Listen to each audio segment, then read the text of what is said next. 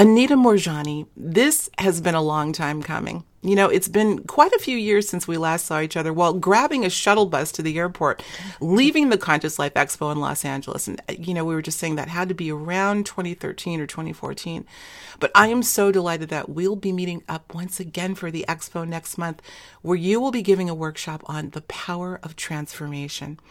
And I was delighted to have a little bit of a sneak peek about this idea of transformation from your own unique perspective. And I will say this is powerful.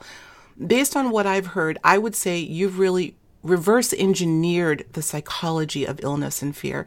And your philosophy of healing in a world that seems so dominated by the paradigm of illness, it's truly a breath of fresh air what you're doing. And I'd like you to share a little bit of that with us today, a little bit of that philosophy. But first, welcome, Ms. Morjani. So happy to have you here with me today. Thank you. And it's such a joy and pleasure to be speaking with you again. Yes. And thank you for having me here. It's a pleasure. And thank you. So just so I have done so many videos now on healing and transformation, but I still love doing the live events, which is like what I'll be doing at the Conscious Life Expo, because I actually take people through a meditation. But to speak about the my philosophy of illness is that I think that we have got it all back to front, completely back to front, because illness does not start at the physical level. It starts somewhere deeper. So first of all, the reason why I speak about what I speak about is because I had what was supposed to be terminal cancer. I had terminal cancer. I was at end stage and I went into a coma.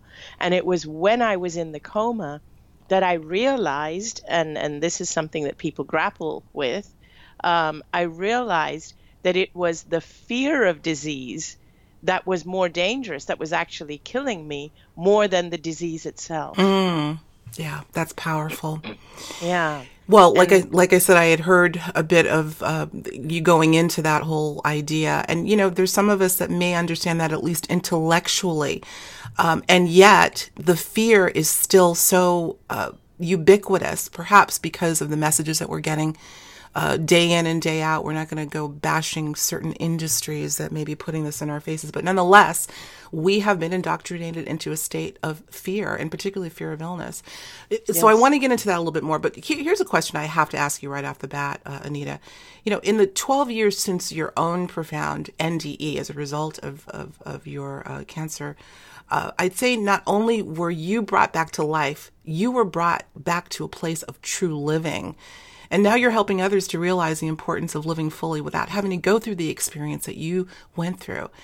But I have to ask you, do you think that your journey of having and almost dying of cancer was somehow meant to be at some level in order for you to have the impact that you've had on so many people around the world? I mean, was your journey an agreed upon scenario, do you think? Just to kind of digress for a minute, because I'd love to hear your thoughts on that.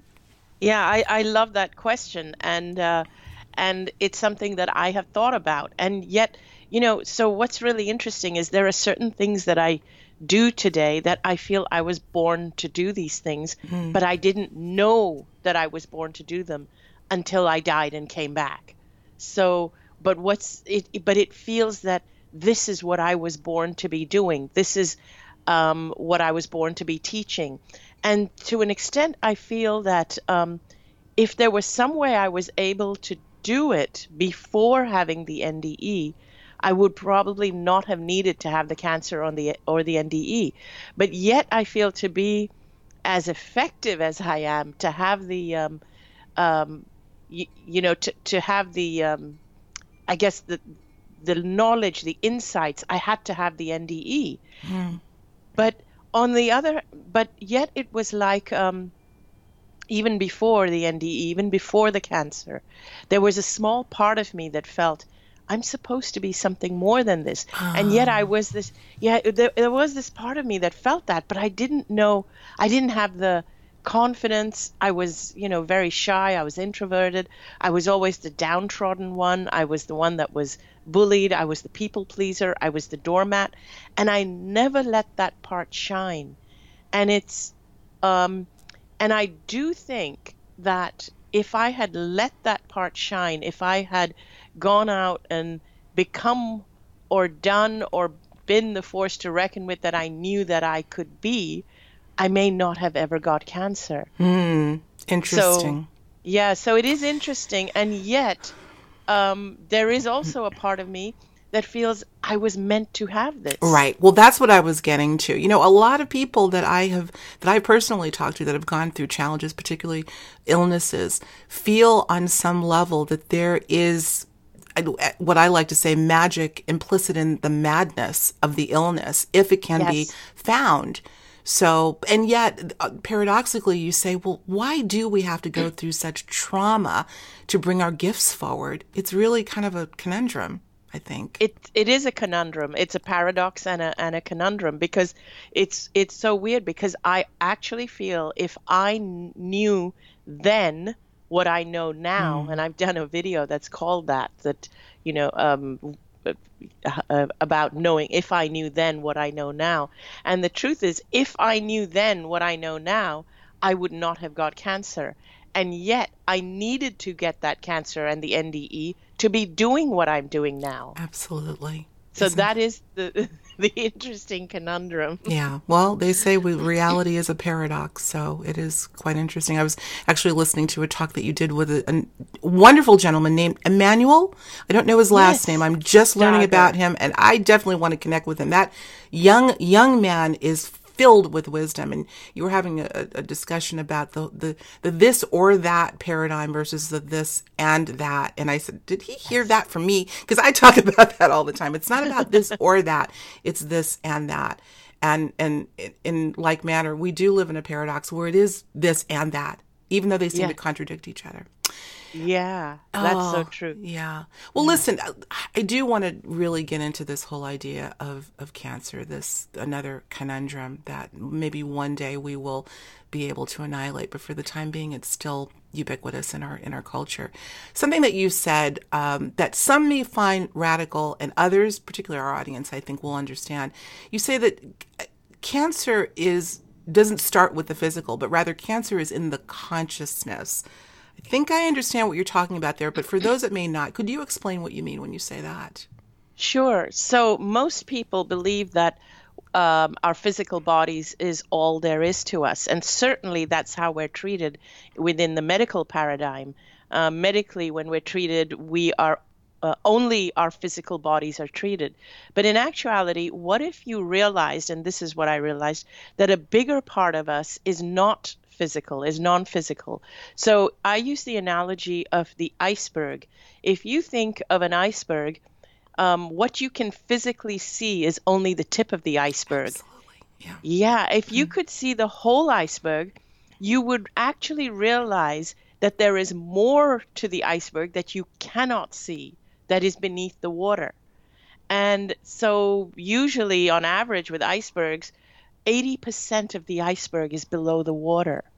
Now, what if I told you that 80% of you, where it could be, I'm just picking that number, but actually it is a number that is greater than who you are, is actually in the non-physical.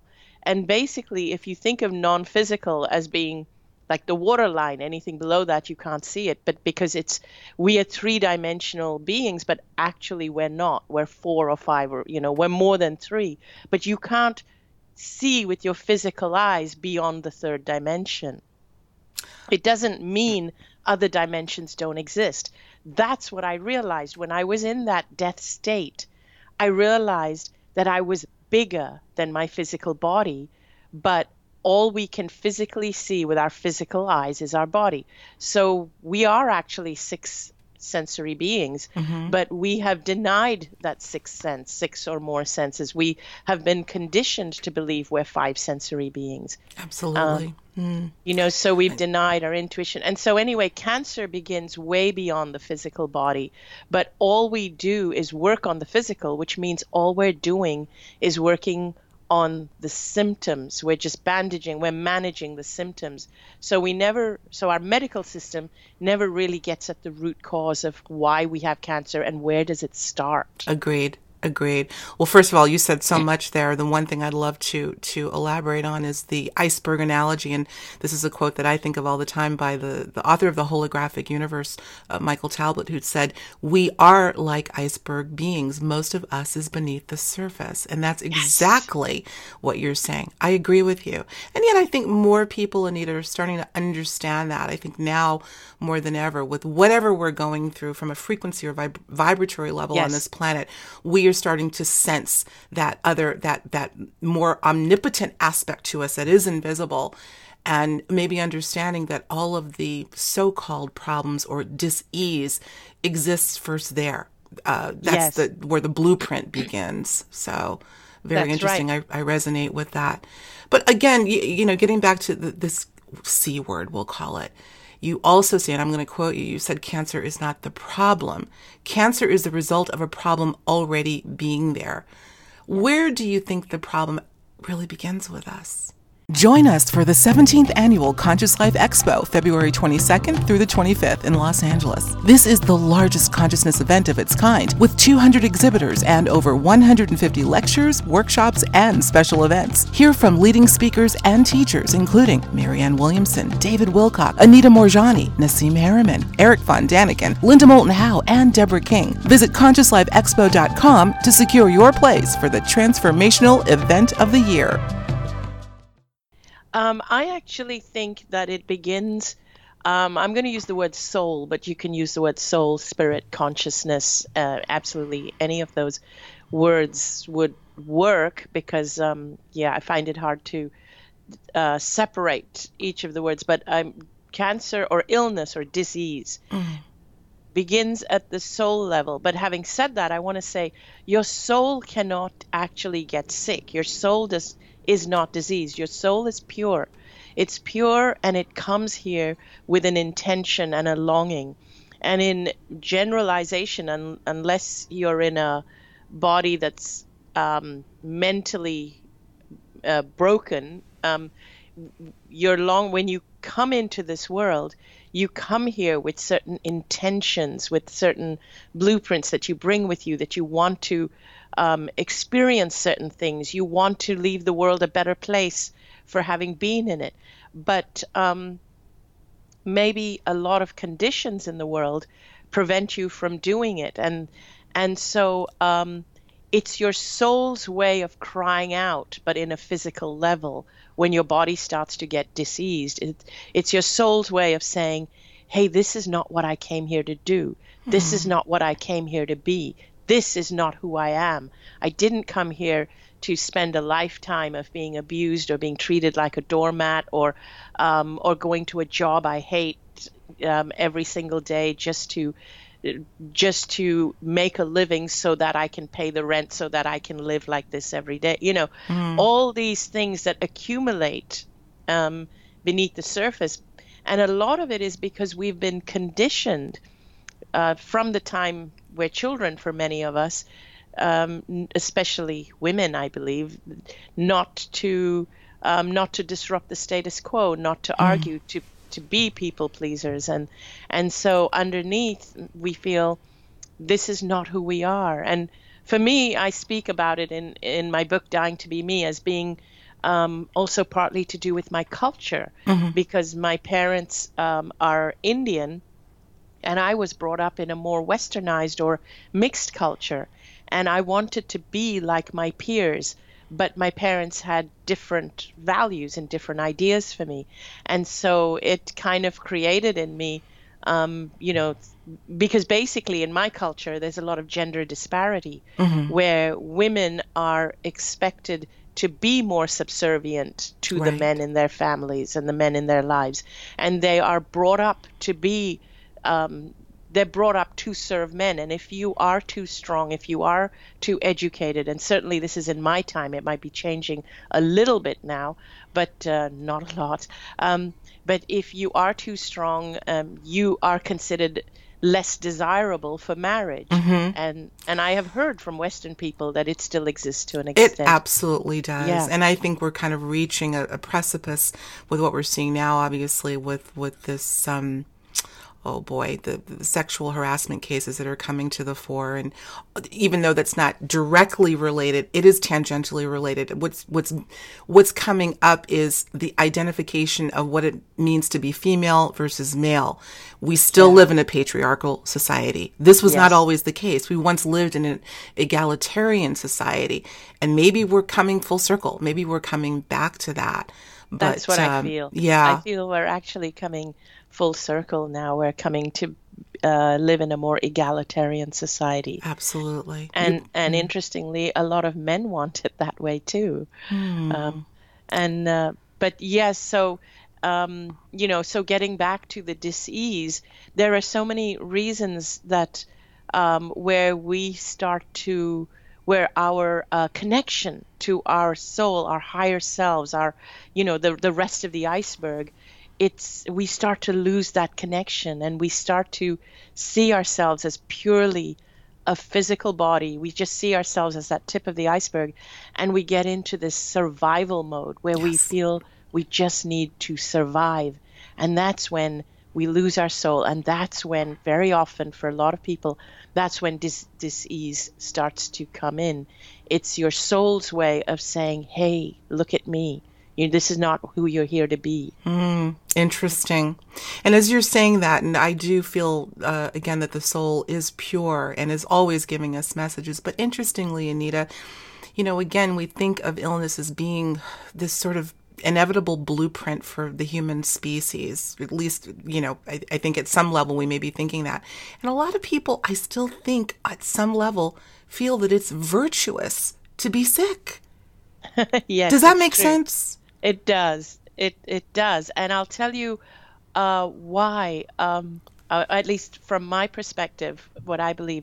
So when before I had cancer, I was somebody who was always a people pleaser, and this is the case with, I think, a lot of people, where you want to be approved, you want people to approve of you, and you're afraid of people to dislike you, and so you do everything, you kind of bend yourself out of shape to get approval. That was me. And so when you are trying to please everybody, and you are there for everyone, and you're there for every sick person, and I'm not judging people who do that. I mean, you think they're wonderful people who are there for every sick person. That was me. I was this wonderful person who was there for everyone. I was the shoulder that everybody cried on, or mine was a shoulder everyone cried on. I was the one that would go to hospital to visit sick people. But underneath, I was tired. I was drained. I was drained by all these people. But I never said so, because I felt I had to be this good person. It was virtuous to do that. So the people who feel it's virtuous to be sick, there's another side to it. It's where they feel it's virtuous to serve to the point of being drained, where I never took care of myself. Right.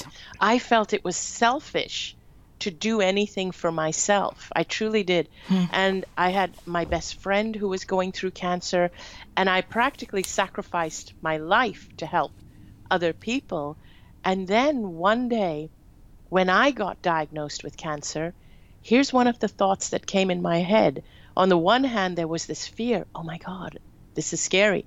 But on the other hand, there was this feeling of, now I get to relax and take care of myself. Yes. Isn't that something? So there's this feeling that this illness is, now it gives me reason to feel that I'm worthy of having people help me take care of me. That's interesting. And so, so that's kind of the feeling. And I think it really goes hand in hand, that the people who feel it's virtuous to be sick are also the same people who feel it's virtuous to serve to the point where they become drained, but can never take care of themselves unless they have a really good reason, a good excuse, like being sick. So we're looking at illness, perhaps, Anita, serving a number of purposes, and maybe none of them are bad per se. No. They can be, illness can be a healer, to talk about a paradox. But Yes. It is actually, and that is the paradox. That is where the medical, so this is where I go into what's controversial. That is where I say that, so let's not even blame the medical paradigm, but that is where I feel we have it wrong. Illness is not something that's come to kill us necessarily, like unless we've reached that point in our life where it is time for us to die, and sometimes illness is what takes us to the other side. But however, if we're getting ill and if we're getting chronic illnesses when we're really young, it's actually coming to save our lives. And that's what I felt. When I was in that near-death state, I realized that the cancer had not come to kill me. It had come to save me. It had come to save my life. I was killing myself before I got the cancer. Interesting. It makes perfect sense, actually. Yeah. Oh boy, I'm looking at the clock, and your wonderful producer has told me that you've got another call coming up shortly. So we're gonna continue this conversation. I know, at the Conscious Life Expo. But he's signaling to me that we can go for 10 more minutes. Okay, tell Danny I'm looking at the clock too. So yeah. So I want to get to a couple more things before we close out. And believe me, Higher Journeys audience, we will be having more conversations with Anita. I have a feeling. But for now, let's talk about something that tends to go hand in hand with illness, and that, of course, is fear. This idea of fear. How do you think, Anita, humans became such a fear-filled species? Was fear taught, do you think? Is fear in our DNA? So some fear is good fear, but fear serves a purpose, but not to the level that we feel fear today in our developed societies. This is unbalanced and abnormal. So now originally fear served a purpose because it caused you to, it was for the fight or flight. So you felt fear if you felt threatened. And so what fear does though is whenever you feel threatened, it's you're only supposed to feel fear when your life is under threat. And that fear, what it does is that it shuts down your immune system and it releases all these hormones and this so that you can have this extra energy to run or to deal with whatever is causing you the fear. And then once you've dealt with it, fight or flight mode goes down and and then your immune system and everything else turns back on. So basically what your body is doing, it's shutting down whatever you don't need right now so that you can have the extra resources to deal with what's at hand. But today what's happened is that we are being programmed to fear life 24/7, even when our lives are not under threat. And that is what is unhealthy. And the reason for this is that bad news seems to sell. And so we sell bad news all the time, convincing people with our media that there is something to fear around the corner, outside your door, outside your borders, outside here, like your society, your economy. You have to fear that you're going to be broke tomorrow. So we are in this fight or flight all the time. And then we fear our illnesses. Now, the dumb thing is, the reason for the illness is because we're in this fear mode all the time. When you're in fear mode, your immune system shuts down. Of course.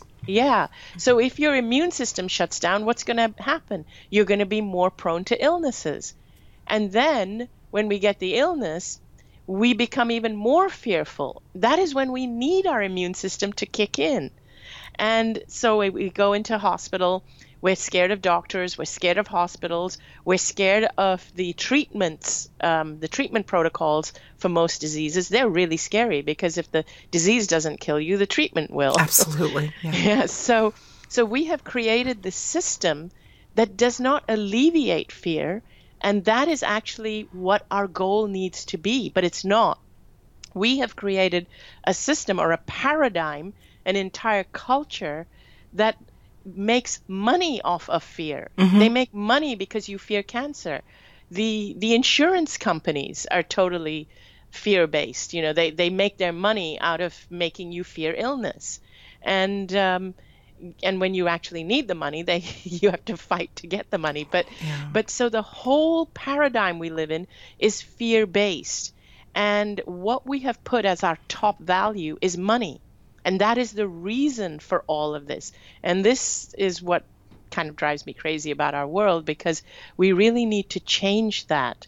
Like the way I live, for example, my husband and I live, we make sure that money is not our top priority, but our health and well-being is our number one priority.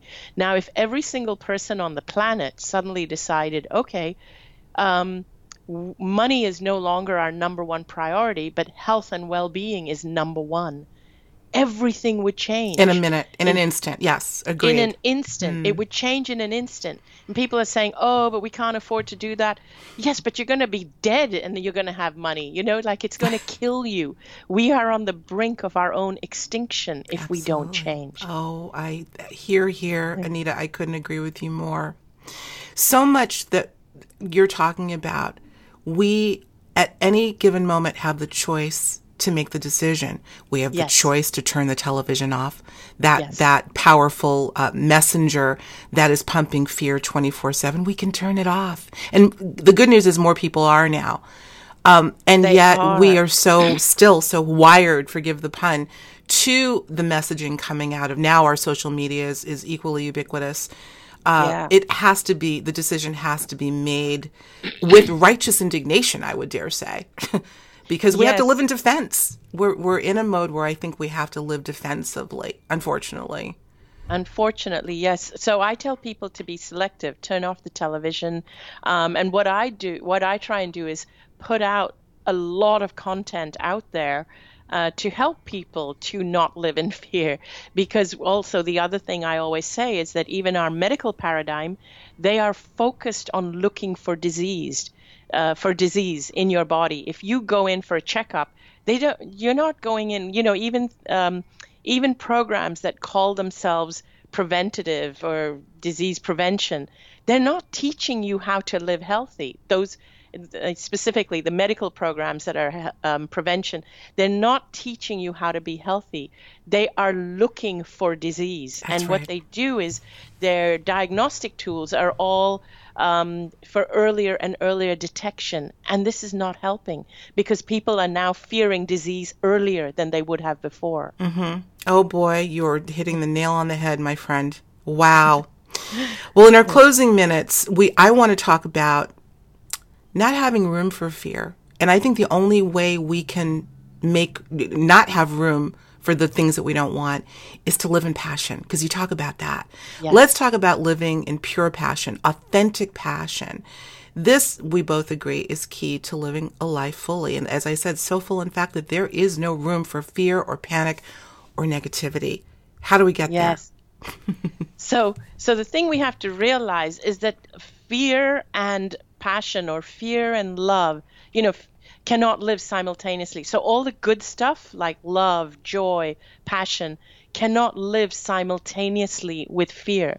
So when you operate from this place of fear, like if you're going to take the job out of a fear that a better one's not going to come along, and when you do things, when you have relationships out of a fear of displeasing people, what you are doing is that you are removing your chances of following your passion. In other words, that space can only be taken by either fear or passion. And I call passion, love, joy as like one category, one box. Mm-hmm. So what we have to do is consciously ask ourselves, what brings me joy? Or what would I do if I loved myself? Or consciously ask ourselves, what do I feel passionate about?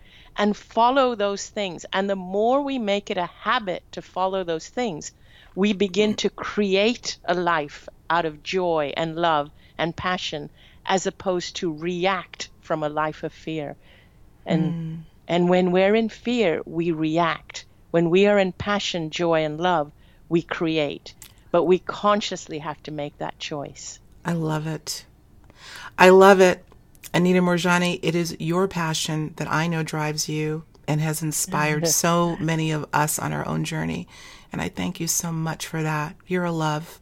Oh, Let me just say to everyone, Anita will be speaking at the upcoming Conscious Life Expo next month, and she will be giving a workshop on the topic we briefly covered here today, aptly titled The Power of Transformation. And I guarantee it is going to be powerful.